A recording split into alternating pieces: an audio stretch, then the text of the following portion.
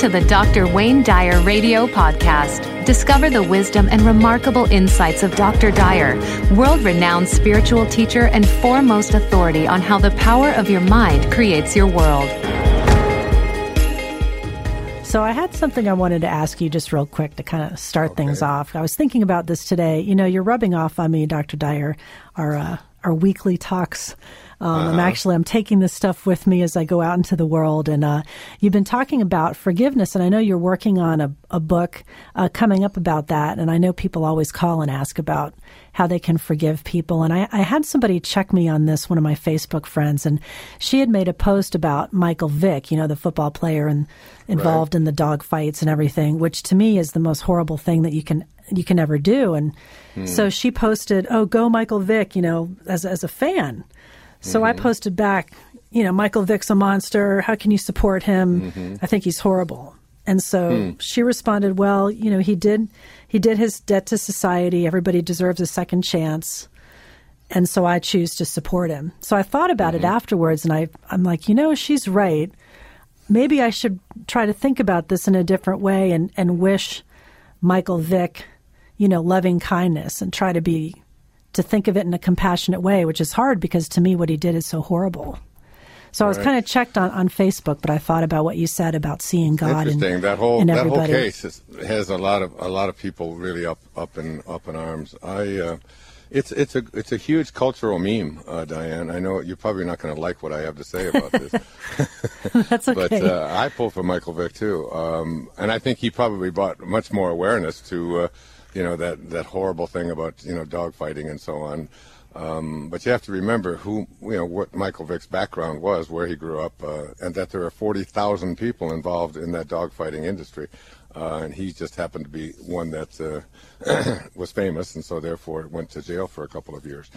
But it's a huge cultural meme. When I was in Formosa, dogs were hanging up on racks that they were selling to people and that the people were eating, just like we eat chickens and cows and pigs and for some reason culturally we all believe that eating a pig is perfectly okay, which is much closer to the human beings than a dog is. We even use their valves in our hearts and so on. And eating chickens is okay, and eating, you know, in a natural food chain. But you know, doing something terrible like, you know, to dogs is it's like I say, it's a cultural meme. It's something that we all get ourselves all worked up about. And you know, I love dogs as much as anybody else does, and we have 5 of them at home. But I kind of try to put it all into perspective. You know, that you know, in some parts of the world, in the Philippines, you know, this kind of thing is just a normal process that takes place. Here on Maui, where I live, and up in some of the less populated areas, they have these rooster fights and chicken fights where they attach razors to the blades of and all. And well, I don't support that in any way. The people that have been doing this for thousands and thousands of years think that it's just a normal way of doing things. So we have to just be careful about, assigning hatred to anybody. Second thing about, you know, with Michael Vick is that I think that he's, his comeback and his, he's been very contrite about it. He apologized profusely. He never took I have a right to do he realized that he had made mistakes, and he took a very, very humble kind of approach to the whole thing. He's now come back, and I think probably the dog fighting industry in the South has been reduced dramatically because of Michael Vick's, conviction and the attention that has been played to it. So he's probably been more of a force in eliminating this kind of torturous thing. And another thing, I mean, in the state of Florida, where I have a home, they have greyhound racing, and I think they estimated 650,000 dogs were killed in the last 10 years, just because they were just bred for racing, and then when they're done with them, they just toss them out. So there's lots and lots of room for being cautious about our hatreds, and certainly forgiveness is I think, in order. That's my opinion. Well, it really made me think, and part of it was a lot of things that you have said on the show, and that's why I said you're rubbing off on me, because it really made me think that okay, well, like you say, we all come from Source and we're all a piece of God. And so I really tried to meditate on that and think of that in my discomfort of, of what he did. But it really helped me, though, to kind of try to put it in perspective. And it gave me something to think about for a while about, my anger and trying to show a little more forgiveness. And, hopefully you'll be able to explore a lot of those questions people have about forgiveness in your next book, because I think it's an important topic, and it really got me thinking and made me want to say, okay, well, if I really want to be a compassionate person, and then this is the perfect thing for me to kind of work on, especially for something I feel strongly about, like any kind of cruelty. Ramdas is who will be at my seminar that I'm doing in Maui in about 3 weeks here.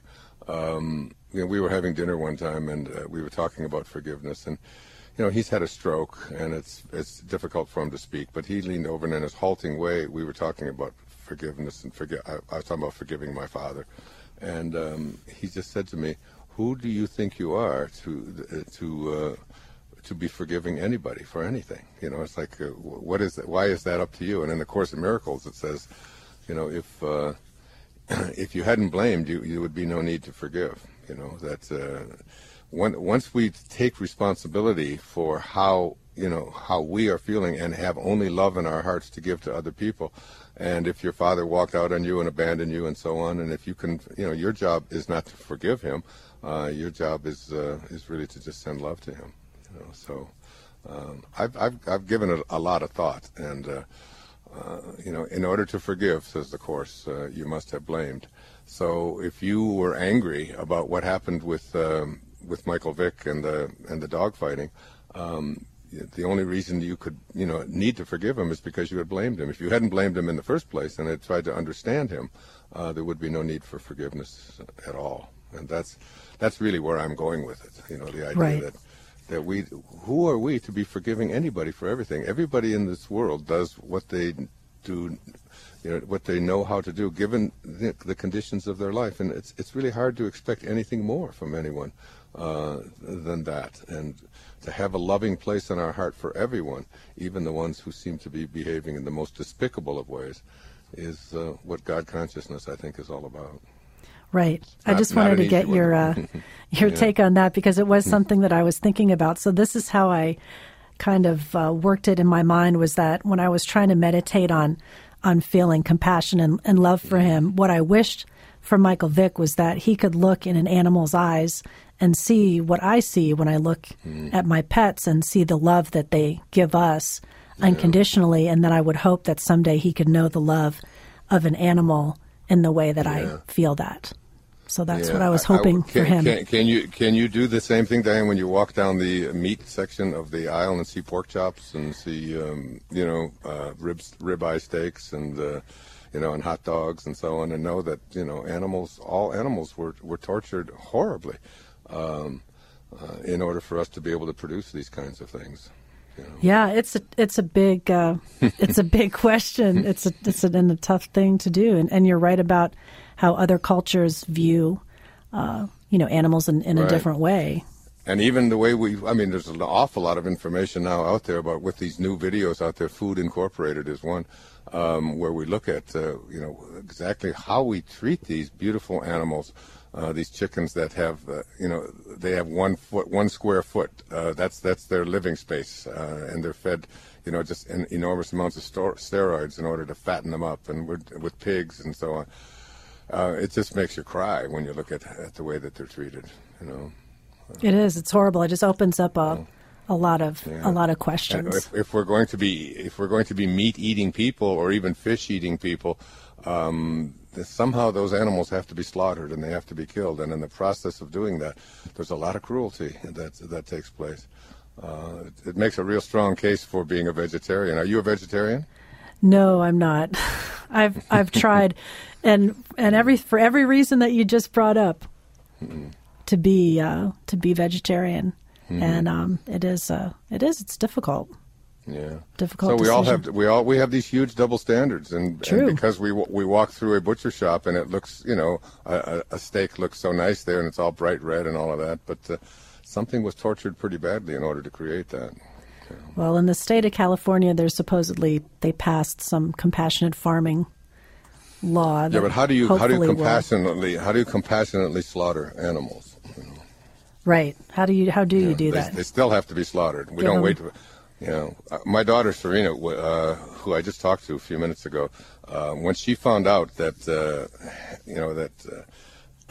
hamburgers and things like that were actually animals, because she had such a tender heart for animals, she just stopped eating them, and she wasn't getting any protein. So we used to tell her that the chickens that she ate were just drop dead chickens. In other words, they were chickens that would they would live out their Natural lives, and then causes. they would drop, and then when they would drop dead, they would cook them. And that was the only way we could ever get her to eat anything. Some people will think that's not a nice thing to say to a child, but that was the only it seemed to satisfy her. So we always called it drop dead chicken. It worked, I guess. It did, yeah. So we've got maybe time for one call before the break. Sure. What do you think? Let's do it. Absolutely. Okay, let's go to, Martina in Montreal on line 1, and we'll get started out there. Martina, how are you? Very well, thank you. How are you? Great. Welcome to the show. You're on with Dr. Dyer today. Thank you. I listen to both of you all the time, every chance I get. Dr. Dyer, I've shown your DVD, The Shift, to several different groups in my home over the past several months. And it's always, and everybody always says, let's watch it again, because every time you watch it, there's something new that you discover. That's one of the things I've learned about that movie, because I've watched it many, many, many times, and you're right. Every time they put it on there, I think, I didn't even know the director did that. Yeah. Wow, look at that. There's a great message here in this little scene. Yeah, I'm very, very proud of that. We'll send you a copy of it, too, by the way, to give away another one. So, thank as you we so do much. with everyone who calls in. Right. My question is, how do you stay the course? I had this inspiration, this feeling that I should be writing a book. And so, but this summer, I rediscovered an old passion for photography. And I've been running around and taking pictures. And then suddenly I got this other idea to produce something on the short term, a calendar with my photography to finance my writing, because I work as a corporate writer, and it's really hard to focus on writing a book when I'm juggling back and forth. It just wasn't getting me anywhere. So I went ahead, I produced, the groundwork for the calendar, and the response was really towards that. I learned a lot about myself going through that, but what I'm having difficulty with is, I guess it's my humanness. I was expecting the calendar venture to produce certain results in my own mind of where I should be going, and when it didn't produce that, now I'm beginning to question, well, am I right to be thinking I need to be writing a book? Because I was so, the whole idea of the photography and everything was enough to bring tears to my eyes. It comes from somewhere deep, deep within me. Now I'm wondering, well, now if I go and pursue this whole idea of writing a book, am I really on the right track? And I'm trying to find the inspiration and the voice inside of me to guide me, but I'm having a real problem with that. It's like I got on the train, the voice said, get the ticket, get on the train, and I got on the train, and it stalled just outside the station, and now I'm wondering, what do I do? What do I do? Well, I think one of the things to do is stop thinking so much, Okay. And stop trying to analyze it all, and go with your feelings. If deep within you feel like a real calling towards photography at this time in your life, and you've got a book idea as well, there's no real reason why you can't do a multitude of things. I mean, every woman that I've ever met, and certainly my wife and my daughters and all of that, I mean, they're huge, what I call multitaskers. They can do 1,000 things. But what the problem is that it's being able to do what you love without attachment. Detachment from outcome is one of the most difficult things for us to learn. Tell me about it. Yeah, because we get so obsessed with how things are going to work out, how much money am I going to make, is it the right thing, am I doing all of that? And I think, by the way, it's the great lesson in life, too, is to be able to love someone without attachment. And going back to the phones, let's go to Ann on line 4. She's calling from Austin, Texas today. And welcome to the show, Ann. You're on with Dr. Wayne Dyer. Thank you so much. Hi, Wayne. Hi, how are you, Ann? I'm okay. gosh, I hope I can make it through this call. I've been out of work for 2 years now, except for an occasional temporary job, and I'm reaching the end of my resources. Mm-hmm. And what I've come to realize is that part of the reason I've been frozen where I am is because I have a lot of shame around the fact that I was terminated from my last job that I had had for 10 years. Mm-hmm. And I'm just struggling with trying to get past this so that I can move ahead with what I need to do. Is it you're looking for a job? Is that what it is? Employment and yes. And it's a financial thing. Is that yes. where you're at? Yeah. Yeah. What was the job that you were terminated from? What happened? Yeah. It was a complicated situation. I had transferred within the company and, in fact, relocated here.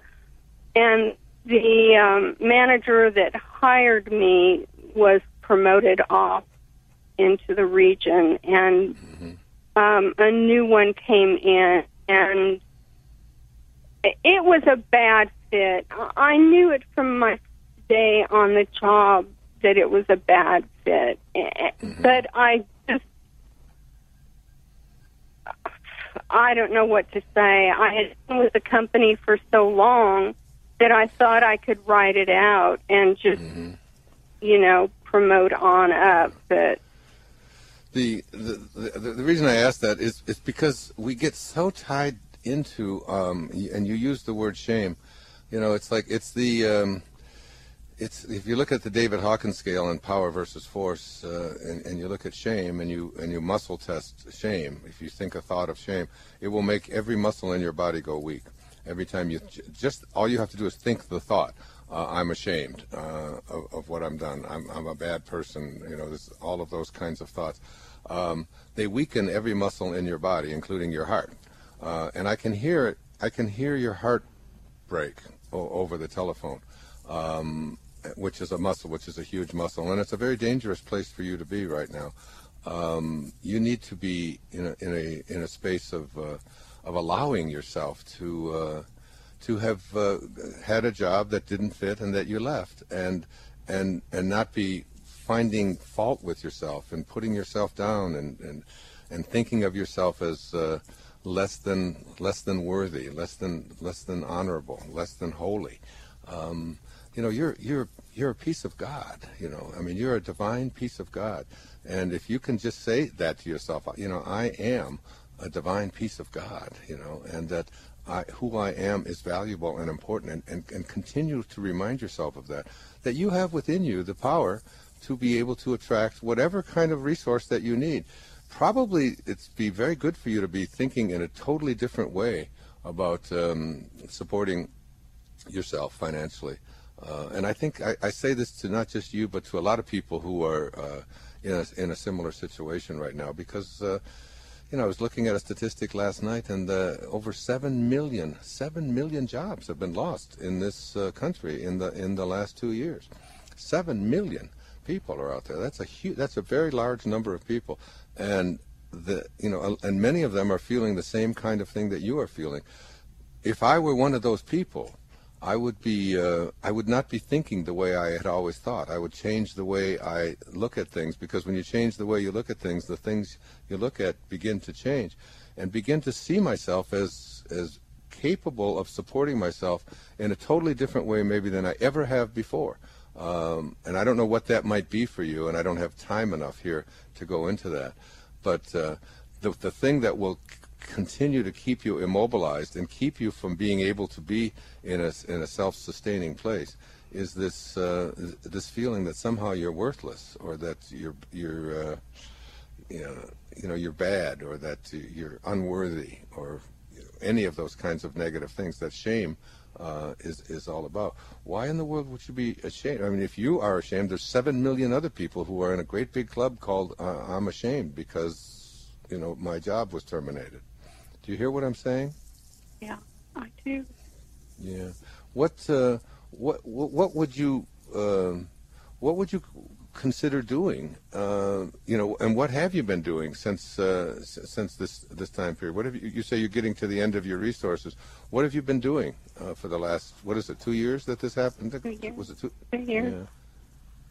I've been doing some administrative temporary work for people, and and actually it's been jobs I've been able to get without needing to really interview for them, which is why I got them. Is there a part of you that likes not having a job? Truly, honestly, is there a part of you that likes the idea of not having to go to work and be employed by somebody else and be told what to do and so on? Is there any part of you that feels the freedom of that? My personality type is a supporter-promoter, the primary part being a supporter. What I like to do is support a cause or support someone who is making a difference in the world. And I have wonderful communication skills, so I like being part of making something happen.